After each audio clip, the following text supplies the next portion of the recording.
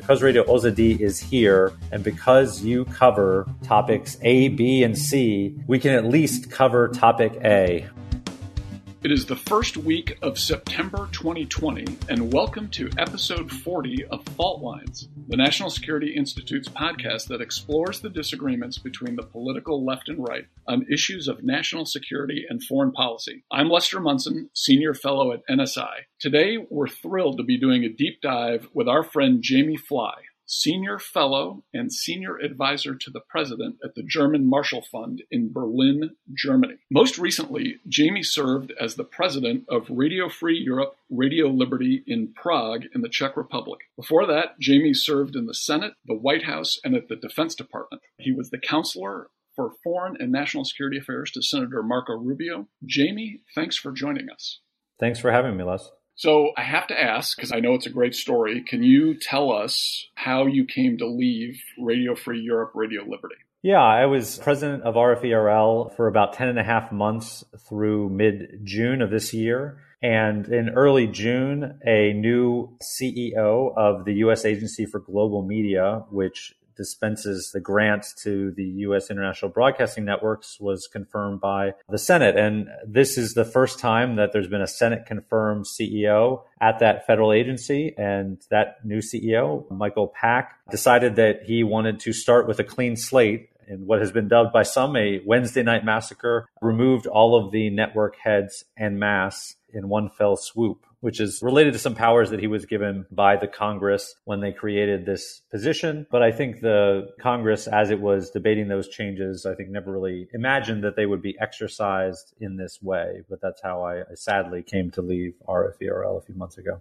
So it really had nothing to do with you per se. It was more this change in management of the new agency and a rather abrupt decision by someone who was brand new to the operation. Yeah, I mean, that's what Michael Pack told me personally, and I think conveyed to us and has said publicly since, that he was not passing judgment on the work of any of us at the networks, that he wanted to start fresh. I'd say it was quite frustrating for me because I had only been at RFERL for about 10 and a half months and had arrived there last year with a mission of trying to make RFERL more relevant, trying to ensure that we were competitive with others in the information domain across Eurasia. And we were just getting started in really implementing some of the reforms that I was trying to put into place. And ultimately, my biggest concern is for RFE and the other organizations, constant turnover at the top, constant leadership changes are really unhealthy for organizations of that size and have a chilling effect. A lot of major issues get postponed when you don't have clear, consistent, long-term leadership. And I think that's going to be a major challenge here for all of the networks, but especially RFERL,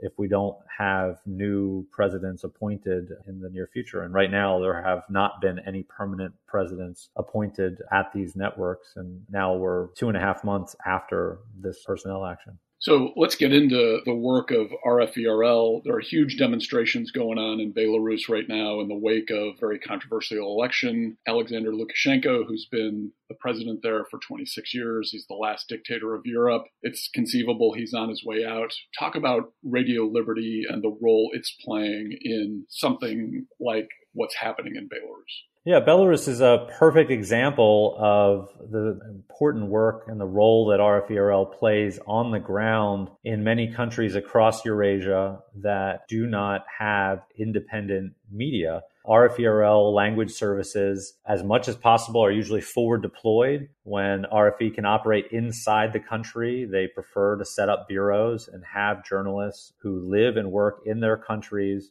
covering politics, society, tackling issues which other media outlets would be, quite frankly, too frightened to tackle. And the Belarus service, Radio Svoboda, has been doing that for decades, even prior to the latest protests. During the protests, I've been very proud to watch as a president emeritus about how the service has handled itself. They've been on the front lines. Their people have been occasionally arrested while covering protests. They've been dogged in their determination to get news and information out to Belarusian society, despite government efforts to block their website, to shut down the internet, to target journalists for persecution, to try to prevent the dissemination of information. But the service has done incredibly important work and stepped up its efforts despite all of this pressure. And the success of their work was even just displayed in recent weeks. One of their film crews actually caught video of a protest happening outside Belarusian state TV, where the crowd recognized the crew and recognized that they worked for Svoboda and started to chant Radio Svoboda in appreciation for what they'd been doing. And so it's important to remember as we debate the bureaucratic structure of the governance of these institutions, we really have multiple national treasures of networks that are respected by their audiences in their countries. And we really need to jealously guard the success of those networks and make sure that whatever is being done by Congress or in Washington does not undermine the effectiveness of what we've been able to achieve and causes the audience to go away because they don't trust the objectivity and independence of those journalists out in the field on the front lines. It's really the greatest threat to Vladimir Putin and his style of authoritarian government, right? That there can be the free exchange of information, that people can understand what's at stake in their lives, in their government. They can see that their voices can be heard. And if it can happen in Belarus, it can happen in Russia. So it's hard to tell sometimes from the Beltway how much of a difference this stuff can make. But the work of your old colleagues in Minsk and around Belarus really are the hottest thing that's happening in the globe today. Yeah, and I mean, it's important to bring up Putin and his situation, which I do think is increasingly tenuous. You know, there's a reason why when some of RFE/RL's Russian language journalists tried to go to Belarus and get in the country to cover the events on the ground, that the Belarusian authorities arrested them and deported them back to Russia, because even coverage of events outside of a country's borders can be explosive. When I was there last summer, we obviously had the Hong Kong protests. We tried to increase our coverage of what was going on in Hong Kong, which was well outside of RFE/RL's coverage area, but still very relevant in societies like Russia, which were grappling with some of their own public protests around the Moscow City Council elections. This imagery, the information about what other citizens are doing around the world to express their views and to exercise their rights, that can be an incredible weapon, which can ultimately call into question a lot of the control that someone like Vladimir Putin is trying to exercise. And so I do think that's why we now see Putin doing all he can to support Lukashenko. And on the information side, very sadly, we've seen the Russians surge resources to the Lukashenko government. We had a lot of defections from Belarusian state TV and other propaganda networks and technicians and anchors resigning in protest. And the Russians have tried to fill the void and just sent Russian nationals in from RT and other networks to staff those propaganda outlets because they understand the power of the media, the power of the news and information, and how the protests and the opposition need to be able to communicate with the broader public to advance their goals. We didn't really plan on discussing this per se, but talk about the bang for the buck the American taxpayer gets from RFE/RL. This is not a huge operation. There are taxpayer dollars that go to support it, but the impact compared to the cost seems massive to me. In other words, we're getting a lot of results for the money we're spending. If my math is correct, the entire cost of RFE/RL is much less than the cost of a single jet fighter, for example. It's probably the case that the annual budget in recent years at RFE has been around $125 million. All of the U.S. Agency for Global Media, I think, is between $700 and $800 million. That's covering a variety of networks, including Voice of America, which has a slightly different role. But yeah, in many of these countries, RFE/RL is sometimes the only, but often one of the few independent outlets that still exists. And it provides a service both to the audience it reaches, whether that's through radio in some cases still, or TV, or increasingly digitally. But it also helps push open the information space. On one of my first trips about a year ago to Central Asia, I was meeting with civil society activists in Tajikistan, country borders Afghanistan. And I was told, because Radio Ozadi, which is our local brand in Tajikistan, because Radio Ozadi is here, and because you cover topics A, B, and C, we can at least cover topic A. We can at least start ourselves as another independent media outlet to cover something, because we can cite you, and the fact that you're covering something gives us a little bit of top cover to cover one aspect of that topic. Because otherwise, if you weren't here doing it and we just covered that corruption issue or the transgression of the government, we'd be shut down, we'd be jailed, we'd be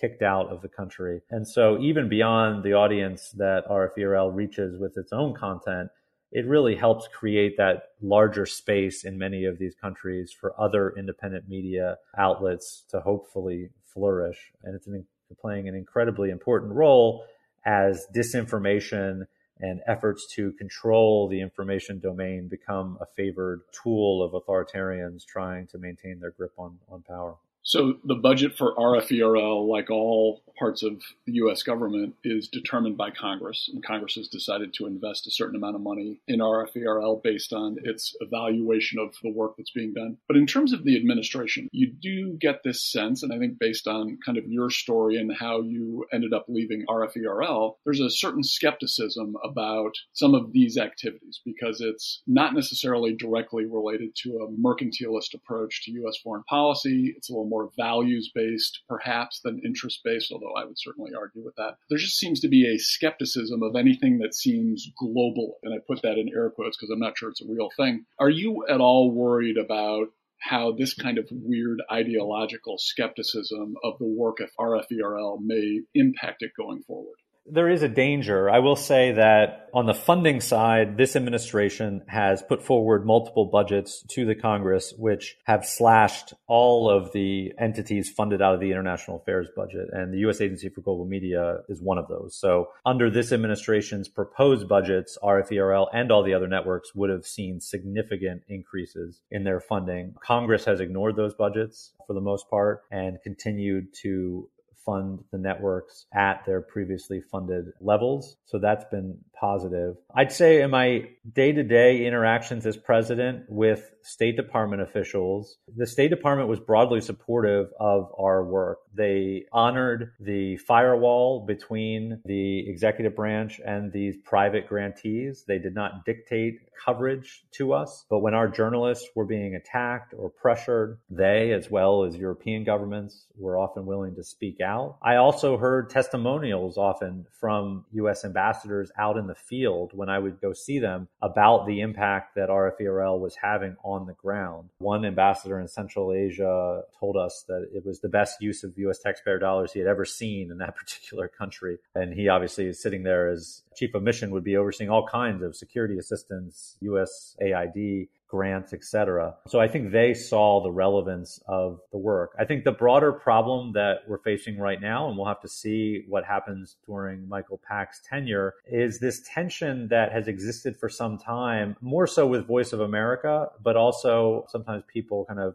tar the private grantees with this as well, that these are grantees who should be putting out messaging that is directly related to day-to-day U.S. policy, that should be fully coordinated with U.S. policy, that should be in line with whatever the administration's policy is. And that's not the statutory role of the private grantees like RFE/RL. They are supposed to be doing independent journalism. Voice of America is a different story because they've always had in their charter the mission of telling America's story and in part explaining U.S. policy to the world. And so I think this is the question of how much control is this administration and future administrations going to try to exert over the broadcasters? Because I would argue if you try to exert too much control, you ultimately will lose your audience. Audiences are not going to come to follow this content if they believe that it is produced at Foggy Bottom in Washington. They do not want to hear U.S. government talking points. They want good, objective, independent journalism about what is happening in their countries that they cannot get anywhere else. And this is the tension. And I think some of it relates to the long-standing debate ever since the U.S. Information Agency was dissolved about how the State Department also talks about America to the world. And I actually think there's a ripe moment here in the next year to really look at some of these issues about how should we do public diplomacy from the government side? How should we do U.S. international broadcasting? And what are the lanes that people should stay in as they're doing each of these things? And what is the structure that we need in the State Department? Do we need to enhance the Undersecretary for Public Diplomacy and expand that role and give them more resources. What do we want U.S. international broadcasting to look like? But I do not think the right approach is to foist all of that agenda of explaining American policy on to these respected journalistic outlets like RFE/RL, Radio Free Asia, and Middle East Broadcasting Network, because I think you're ultimately going to undermine everything that's been achieved by these outlets in recent decades.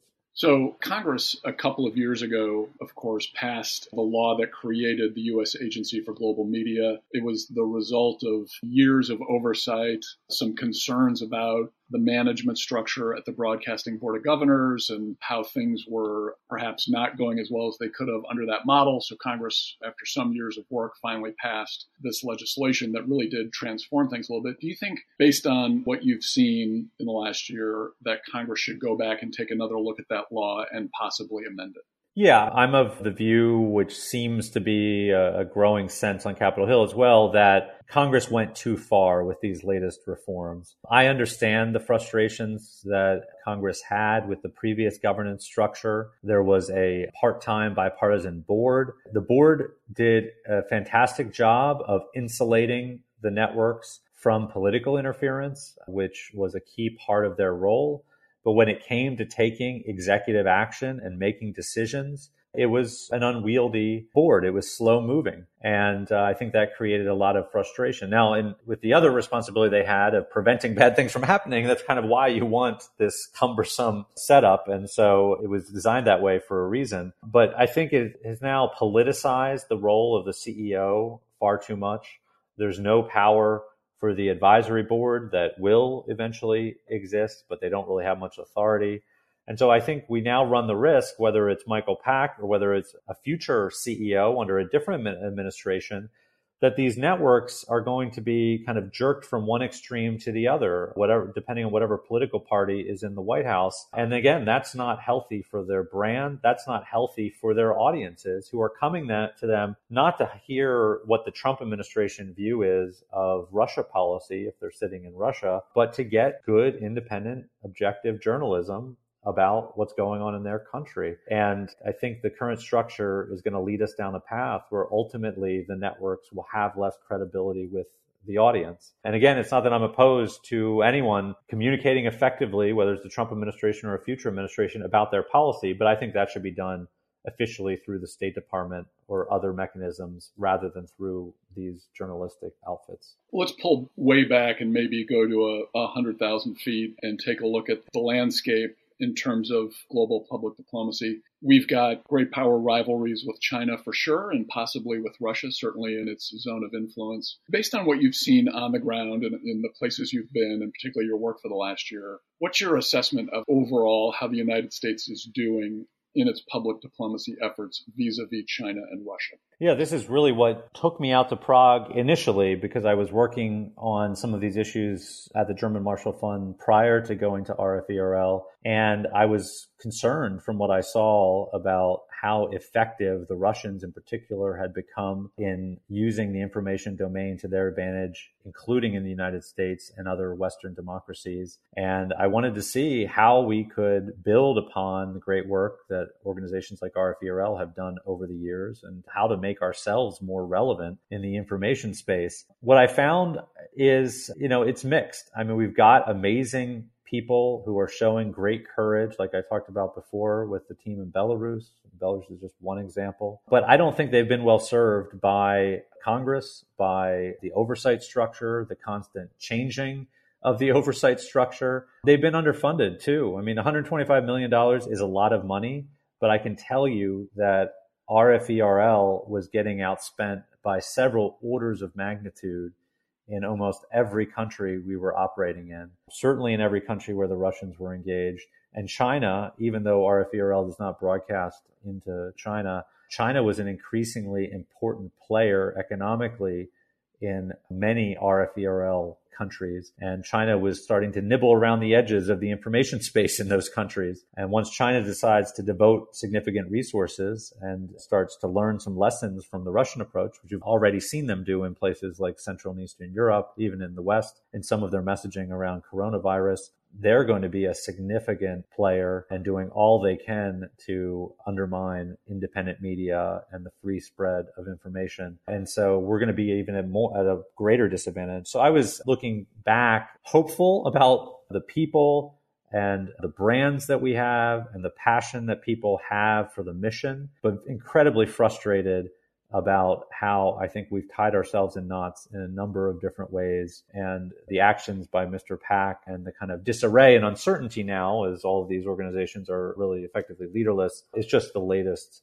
example of that. And so I'm hoping that if we can provoke a conversation about what we want to achieve as a country, what resources we're willing to devote to that, what the structure should look like, that maybe we can build some bipartisan consensus and start to tackle this problem head on, because I fear that otherwise we're just going to continue to muddle along and our competitors are really taking advantage of that strategic disarray that's been in place for quite some time in U.S. international broadcasting. It seems like China and Russia have come into an alignment against what the U.S. is trying to do in the world. As you point out, we've been pretty muddled. We're not really as sure of ourselves as we used to be the last couple of years. But Russia and China have an interest in shutting down free speech and shutting down good journalism and being able to have governments control messages, more authoritarian approach. During the Cold War, of course, we were able to exploit the differences between the Soviet Union and China, and that helped us win the Cold War. Now it seems like we've lost that schism that really worked for us. Do you see that in your work in public diplomacy, that there may be an opportunity here once we get our house in order and devote the resources necessary to this work that we need to devote? We can restore our ability to kind of push Russia and China apart and have them not necessarily working together against us. It's a good question because there's obviously been a lot of debate about the supposed partnership between Xi Jinping and Vladimir Putin and the extent of that. I've always tended to believe that, especially from the Russian perspective, they will have to realize that that partnership is not in their long-term interest. You know, they may tactically decide to cooperate with the Chinese when it benefits them, but I think just because of demographics and population and economic disparities, that is an incredibly risky long-term proposition for the Russians. But on the information side, the interesting thing, again, I think that what we've seen is the Chinese learning from Russian tactics and adopting some of the same style of information operations. During the coronavirus pandemic, just watching that from RFERL, we were seeing across multiple markets, Russian overt networks and Chinese overt networks, as well as covert efforts on social media, basically pushing the same stories, the same conspiracy theories, sometimes amplifying the others' conspiracy theories about the origins of the virus, you know, whether it supposedly came from a U.S. lab or was brought to Wuhan by U.S. service members who were there for military athletic competition, things like that. It was very interesting because I had not seen, even though I'd been following disinformation for the last several years, so many clear examples of those two players using each other's information operations to try to advance their own narrative. The other thing, which sitting in Europe, you sometimes see the Russians have become masters at trying to pit EU member states against each other, and then also to pit the EU or NATO, European NATO allies against the United States. I think we also began to see some examples of the Chinese playing similar games during coronavirus as well. So I think they're going to be tactically partners here and there. I'm personally less concerned about them forming some sort of long-term alliance because I just don't think it would serve especially Russia's interest in the long run. And I think ultimately, because of some of the pressures that Vladimir Putin is dealing with at home, he also needs to be especially careful. We did a lot of journalism inside our Russian services about China's growing economic influence in parts of Russia. There's been a lot of public backlash in many countries across Eurasia to Chinese investments, major Chinese projects. Usually, my experience was at RFE, governments usually had to hide their cooperation with the Chinese from their citizens, which is why we were covering it, because like many issues, whenever governments are lying or not revealing information to their citizens, that's the sort of thing that good independent journalists should be digging up and exposing. So I think they need to be very careful as they pursue cooperation with China, because I'm not sure your average Russian is going to be all that supportive of that sort of gambit. Let's talk about Europe, maybe Western Europe a little bit, since you brought up Russian efforts to divide European countries against each other, to divide Europe from the U.S. Right now in the Republican Party, our party, there's growing skepticism in the administration and on the Hill over the U.S.-German relationship. And there's a perception that Germany is moving closer to Russia in certain ways, particularly in the energy sphere. What's your feel on the ground? You're in Berlin now. You were in Prague, which is right next door, for a year. What's your feel for the push and pull that are going on with Germany right now? Yeah, I've followed the debates inside the administration about U.S.-German relations, the troop withdrawals, et cetera, and focus on 2%. I think the positive story about Western Europe and Central Europe writ large, including Germany, is that there has been a slow-moving but still a moving debate about China in particular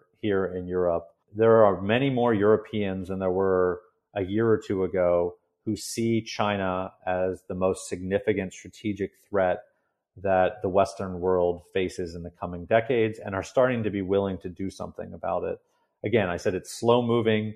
I think the debate should be moving much more quickly given what China is doing in places like Xinjiang, Hong Kong, what China is doing economically, also given the pandemic. But it's a strategic debate that's evolving nonetheless. So that's a positive thing about what we're seeing across Europe right now. On Russia, it's been a mixed story for quite some time. Les, you were probably still on the Hill when I was too, in 2013, 2014, as we were debating Ukraine policy, as Democrats and Republicans were trying to push the Obama administration to be more forceful in its response to Russia's annexation of Crimea and invasion of eastern Ukraine.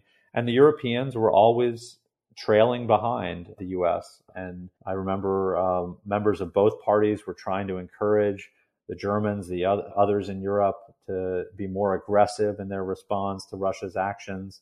It's obviously a lot of it's tied to business interests, economic interests. Some of it's political, and the sense that these issues are best resolved through dialogue, through negotiation. No matter how many times that's been tried and failed, there's still always an interest in some quarters in trying again. I am optimistic, though, that also is going to continue to change. Right now, Alexei Navalny is actually in a hospital several miles from here. It was the Germans who stepped up and got him medevaced out, the Russian opposition figure who apparently was poisoned by the Kremlin.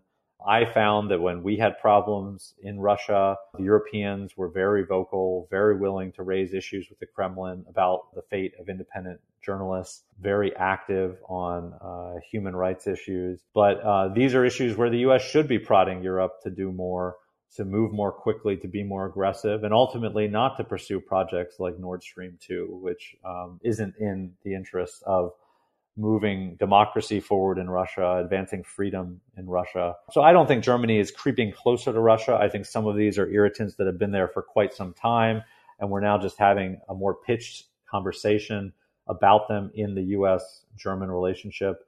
But ultimately, I think the problem we faced in recent years under this administration is we haven't been able to agree across the Atlantic about what that shared agenda is. And that's where I think China should play an important role. But you need to be able to develop the political goodwill on both sides to work on that framework. And in this administration, we've now reached the point where I think many in the U.S. don't want to deal with Germany in the way we have in the past. And many Germans are ready to write off the current administration and ignore whatever it says.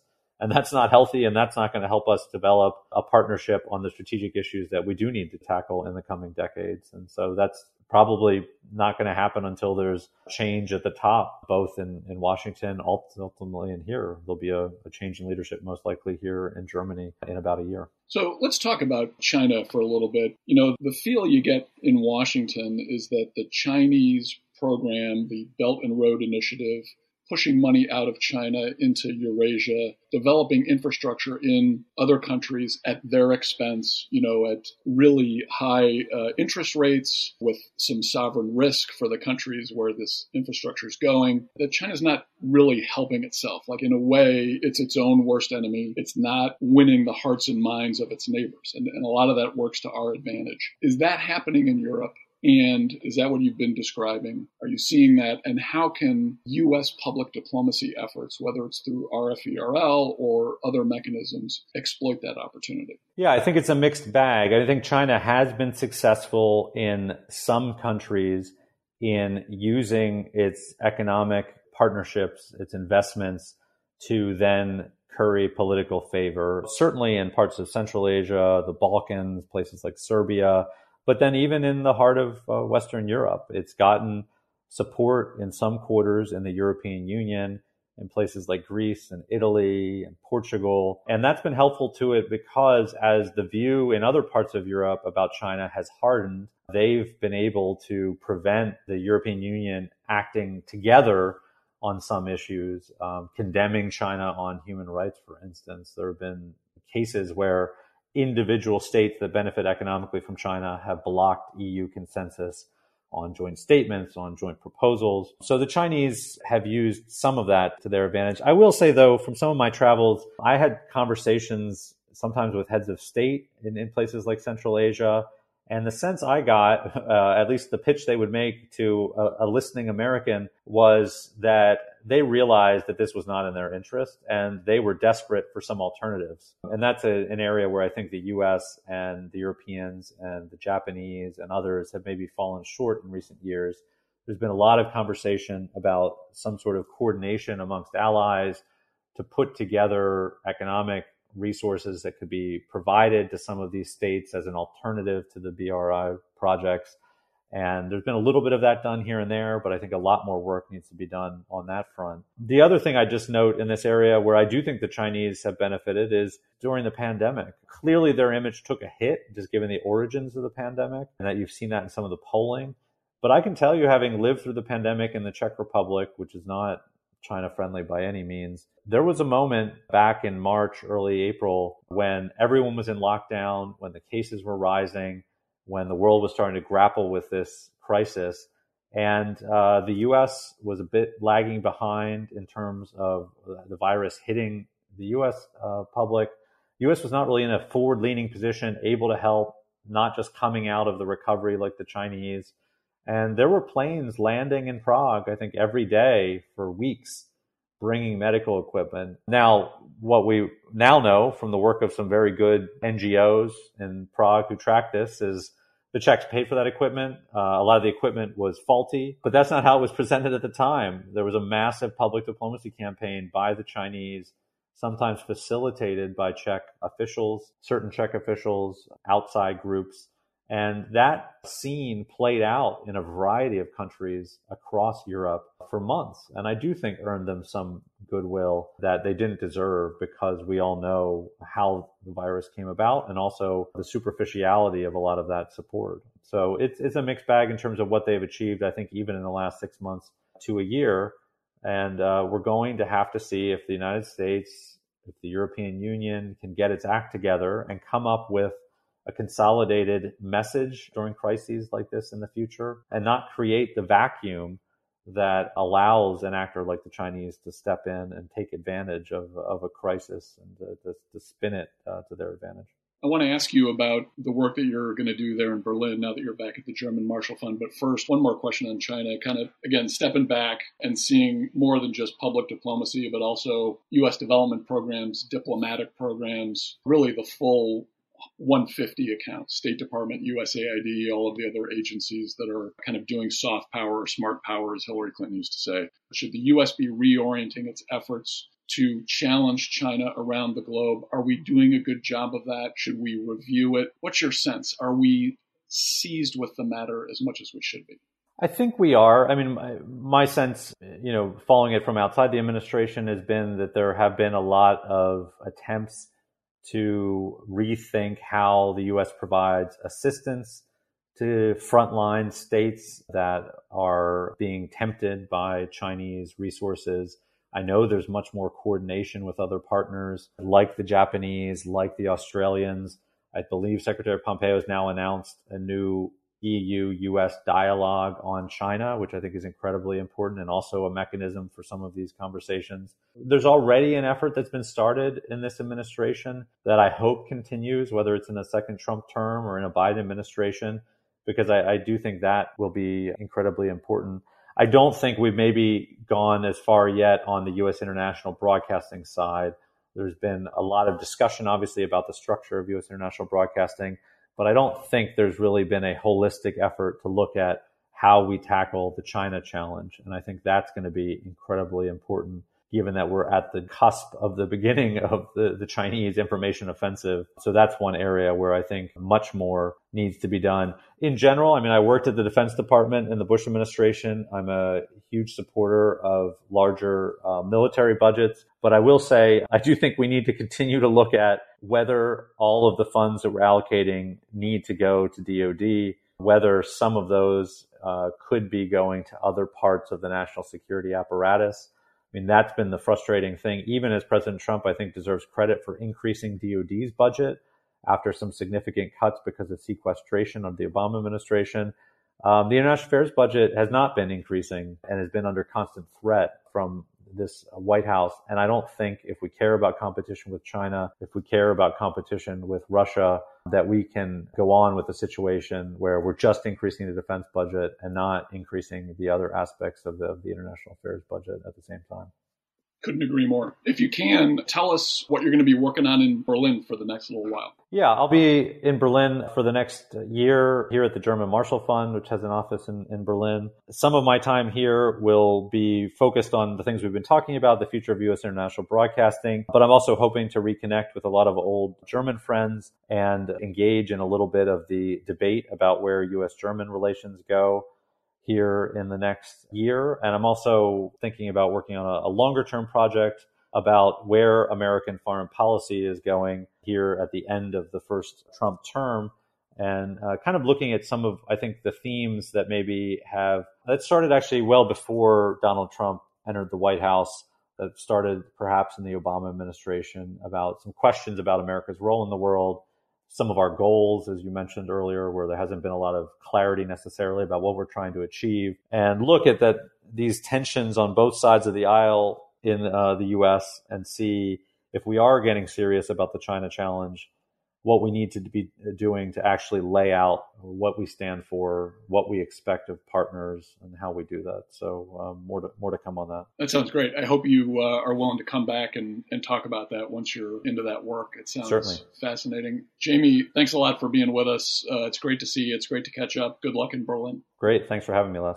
That's a wrap. As always, Fault Lines is produced by the National Security Institute. Find out more about the Institute and upcoming events at nationalsecurity.gmu.edu. If you have any topics you'd like us to cover in the future, send us an email at nsi@gmu.edu or tweet us at MasonNatSec. If you like what we are doing here, please be sure to rate, review, and subscribe so more people can find our show. We'd like to thank Claude Jennings for editing, Andy Young for research assistance, and of course, our producer and director, Grant Haber, for his terrific work. Join us next week for another provocative conversation and further analysis of national security's fault lines.